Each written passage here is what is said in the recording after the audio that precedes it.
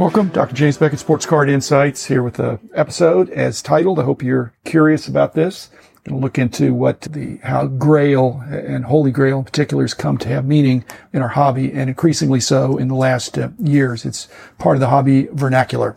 Thanks sponsors: Topps, Panini, Upper Deck, Heritage Auctions, Huggins & Scott Auctions, Burbank Sports Cards, Mike Stadium Sports Cards, ComC.com, and Beckett Media, Beckett Grading, Beckett Authentication. As I said, the quest or the pursuit of a Grail or a Holy Grail card has taken on significant meaning. But where did it come from? And I'm going to have hopefully some fun with y'all today in mixing some pop culture with some religious references with some sports card insights. I'm particularly interested in the Holy Grail from the culture, from the pop culture, the movies, etc., is singular, but apparently the hobby meaning has taken off on any kind of an individualized. You could even have more than one Grail card, and your Grail is not necessarily my Grail, and vice versa. And that's the opposite of the way the kind of legend or the concept of the Holy Grail is portrayed in literature and movies, and it's really fiction.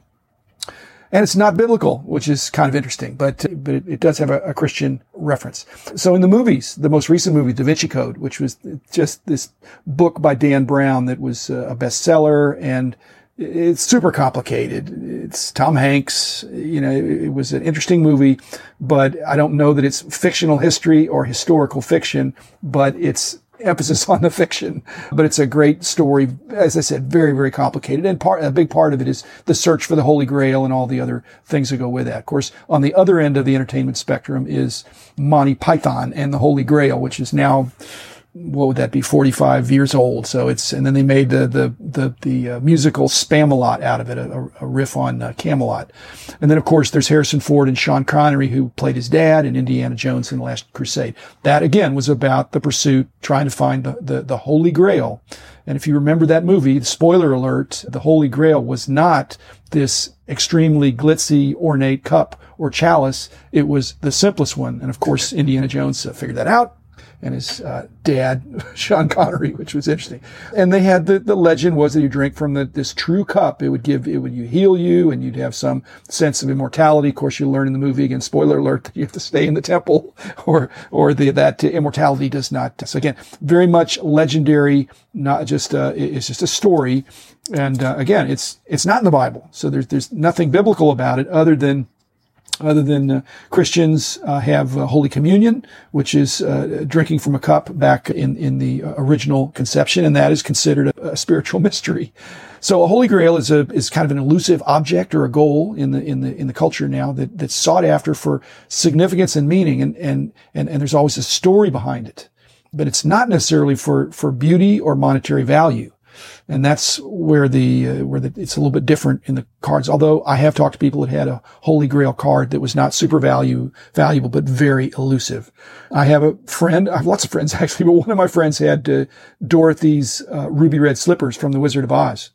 And I noticed, this was a number of years ago, I noticed that the slippers sold, and I went to him and said, "Hey, congratulations, you got a good price." He said, I didn't sell them. It turns out, for that Holy Grail, there's actually 4 pairs of the Wizard of Oz ruby red slippers. So be careful that your Grail may not be a one of a kind. The religious reference here, just the word holy means set apart. So if it's a Holy Grail, it means a Grail that's set apart in value, meaning, and importance. And again, it's not biblical, other than the quotation in the Gospels of after supper he took the cup, meaning Jesus took the cup, and it's from the Last Supper. But it didn't say he took the Holy Grail or some diamond encrusted chalice. But fast forward about 1,000 years, and somewhere in the Crusades, there is this myth or legend of the Holy Grail. And that's part of the Crusades, which was, again, the Christians against the Muslims. Again, politically incorrect, perhaps. But again, and all the Christians in those days were Catholics, because the Catholics was the only church. In fact, the word Catholic means universal. So for 1,500 years, that's the Christian church. And they had a lot of traditions that came with that. Of course, in 1500, Martin Luther comes along, who's a reformer, and looked at and said, hey, there's other ways to do this. And, if you haven't heard of Martin Luther, you've certainly heard of Martin Luther King Jr.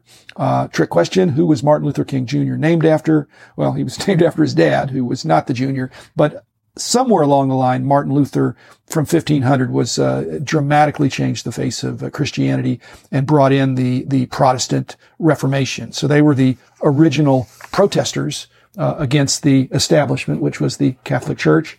And those protests, just as in today's protests, are not always completely peaceful. A couple of criticisms that Protestants have of Catholics that have to do with the Holy Grail. One is that there's a perception among Protestants that Catholics add a lot of traditions to the wisdom in the Bible. And that's kind of like the establishment just said, this is the way we've always done it. And that's just the way it is. And the Protestants come along and say, well, I don't think you have to do it that way. And so in the hobby reference, the case breakers were Protestants in the sense that they came along and said, hey, there's more than one way to sell cases and boxes of product. And they brought an innovation that now I think is widely accepted. And the second point is that the Catholic Church had a lot of veneration of icons and relics. Again, this is wonderful in the sense of us collectors. They would have appreciated the Holy Grail. And so the Catholics predate us collectors as early super collectors. They weren't the first collectors. I think the Egyptians had them beat by a few thousand years, but the Egyptians had that awkward problem of burying the best stuff with them. And that's clearly not recommended. I don't want to be buried with my cards. I want my cards to be, sold off and to benefit my heirs and whatever charities or whatever we want to do. So the Catholics put these icons and relics in places of honor, much like we do. So again, there's the tie-in to a Grail or Holy Grail. The Holy Grail, it's never going to be found because it would not be authenticatable, I don't think. So, but if it were to be, it would be on display in the Vatican. Okay, back to sports card collecting insights. So this Grail quest, actually, it could last a lifetime and it may not even happen. And that's kind of the beauty of it all. And some Grails, again, it's in the eye of the beholder in one sense, but in another sense, some are better than others. And who determines it? Is it non-collectors? If you say, hey, this is my Grail card, are you trying to impress a non-collector or a casual collector or a serious collector? I think it's, again, just based on all the religious and pop culture, it's the Grail is most appreciated by those who really understand it, the rarity, the quest. And that transcends whether or not a card would be BGS 1 or BGS 10. So a T206 Honus Wagner card is a Grail in any condition, even if it's just authentic. Maybe it's been trimmed. It's still a Holy Grail, probably in any collection. Now, what about 52 Topps Mickey Mantle? I think that also can be a Grail card, but perhaps that needs to be above a certain grade. Perhaps not. Another Grail card that's gotten a lot of ink lately is the Michael Jordan PMG green card. That's clearly a Grail card and one of the main basketball Grail cards, but the card they're referring to was slabbed. It was altered. It didn't even get a number grade. It was just, it's just authentic. So, do I think that modern day, these freshly minted, I'm not talking about from the 90s, I'm talking about this year's cards, or last year's cards, are these freshly minted Holy Grails? Is that sacrilegious in some sense? Does a Holy Grail card need to have stood the test of time, or can it be an instant, Holy Grail card for Luka or for Zion? I think the culture is determined as the culture has gotten less religious, as I've seen in my lifetime. I don't think it matters. They're not looking at a 500-year-old context. They're seeing the card and it's very, very desirable, great bragging rights. And so I don't think it matters to these younger generations of collectors. In fact, sometimes the newer the better. And that's, I don't know how else to explain these fantastical six-figure prices of recent cards of Mike Trout. And I already mentioned Michael Jordan, but also LeBron James. When a card that's freshly printed in the last in the last 10 or 15 years, let's say 17 years, is reaching seven figures, that's more than a car. It's at the price where you could choose to have a nice house or the card. And most people, again, it's a Grail card if you'd rather have the card than a house. I think that would be the way to say it. So, the Baseball Hall of Fame, when they were down here a couple years ago and I convened some of the guys for my dinner and we interacted with them when they were putting together their Shoebox Treasures exhibit, they all along even then were talking about the Baseball Hall of Fame Holy Grail cards that they wanted to be able to display permanently. And they picked they made a choice. And I just was going to, editorially, one of my Grail cards probably would be a Shoeless Joe Jackson, so one of his contemporaneous cards. But clearly that's not in the Hall of Fame's list because he's not in the Hall of Fame because of the the cheating, the Black Sox of 1919. But the Grail cards that I think everybody would agree on, there's 10 at the Hall of Fame. And again, this is just baseball. We could do a whole nother episode on basketball, which is frankly one of the sports where the term is used most often. But football, hockey, I mean, they've all got cards that are very difficult to find and have instant recognition. And again, as I said, in most cases, very high value. But that's not the main determinant. But they need to be hard to find. So number one on the Baseball Hall of Fame, and I strongly encourage you to go and visit. I've been several times. And I've been down in the basement, in the archives. You can't always do that, but if you have a chance to do it and do the more detailed tour, I just strongly recommend you do that.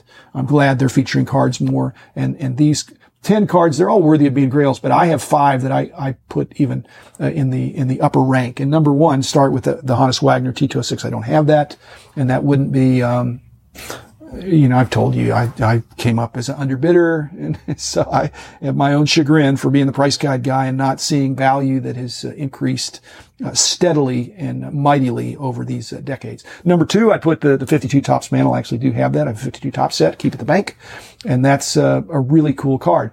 My problem with the Grails, when they get expensive like that, you don't want to keep them at home. So I don't know what some of my these other advanced collectors are doing, but you've got to be careful when something has that much publicity and gets that. Number 3 on the Hall of Fame list is the Babe Ruth Sporting News. It's kind of his mainstream rookie, I guess. He's on the Red Sox. I do actually have that also at the bank. And that's clearly worthy of being a Grail. It's not rare in one sense if you find some of those cards, but the sets themselves are not easily found. They were found a lot more back in the 70s, which is when I picked mine up in 75 or 76. So didn't pay very much compared to what it's worth now. Number 4, I would have the Napoleon Lajoie, the 33-34 Gaudi. My dad never had that. I never had it. Again, another situation where I think I've detailed where I was the underbidder. And this was in the 70s, but so now I'm not going to tell you what I could have paid slightly more and owned one of those, but that's, in the old days, I think the Wagner and the Lajoie were the 2 really glamour cards back in the 70s. And number 5, in deference to John Newman, I would agree. I think the Leaf Jackie Robinson rookie has historical significance. It's not one of the short prints in the set, whereas the Satchel Paige would be, which would be another potential Grail card. But I have the Jackie Robinson in there just for the historical significance and the fact that it's a beautiful card. And I'm proud to have that one too. The other ones were Stengel, Mathewson, Williams, Plank, and the Peck and Snyder team card. And I don't regard those as, they're just not equal to the top 5. Again, the Stengel, super tough. The Mathewson is, different pose. The Williams was probably subject to a lawsuit or a threatened lawsuit. The Plank, I've already mentioned that Plank was, I had a friend that was fooled by a counterfeit. And the Peck and Snyder is a team card. So I would put that in 10th place. But folks, it's good to have a Grail, to have an aspiration. It's why these movies in the popular culture were successful, because it's just a great story to go after something that's really hard to find, and to finally achieve it is terrific. So I'm glad I'm in a hobby where there are difficult things to go after and aspirations that, if you get in at the right time, you may be able to, and like I get some of these things, I've gotten cards at flea markets that were, back again, it's 50 years ago, but, you can find valuable stuff occasionally. So thanks everybody. Be back again tomorrow with another episode, and enjoy your collecting and pursuit of your holy grails. The man in the house of cards. The man in the house of cards. The man in the house of cards is doing color rates.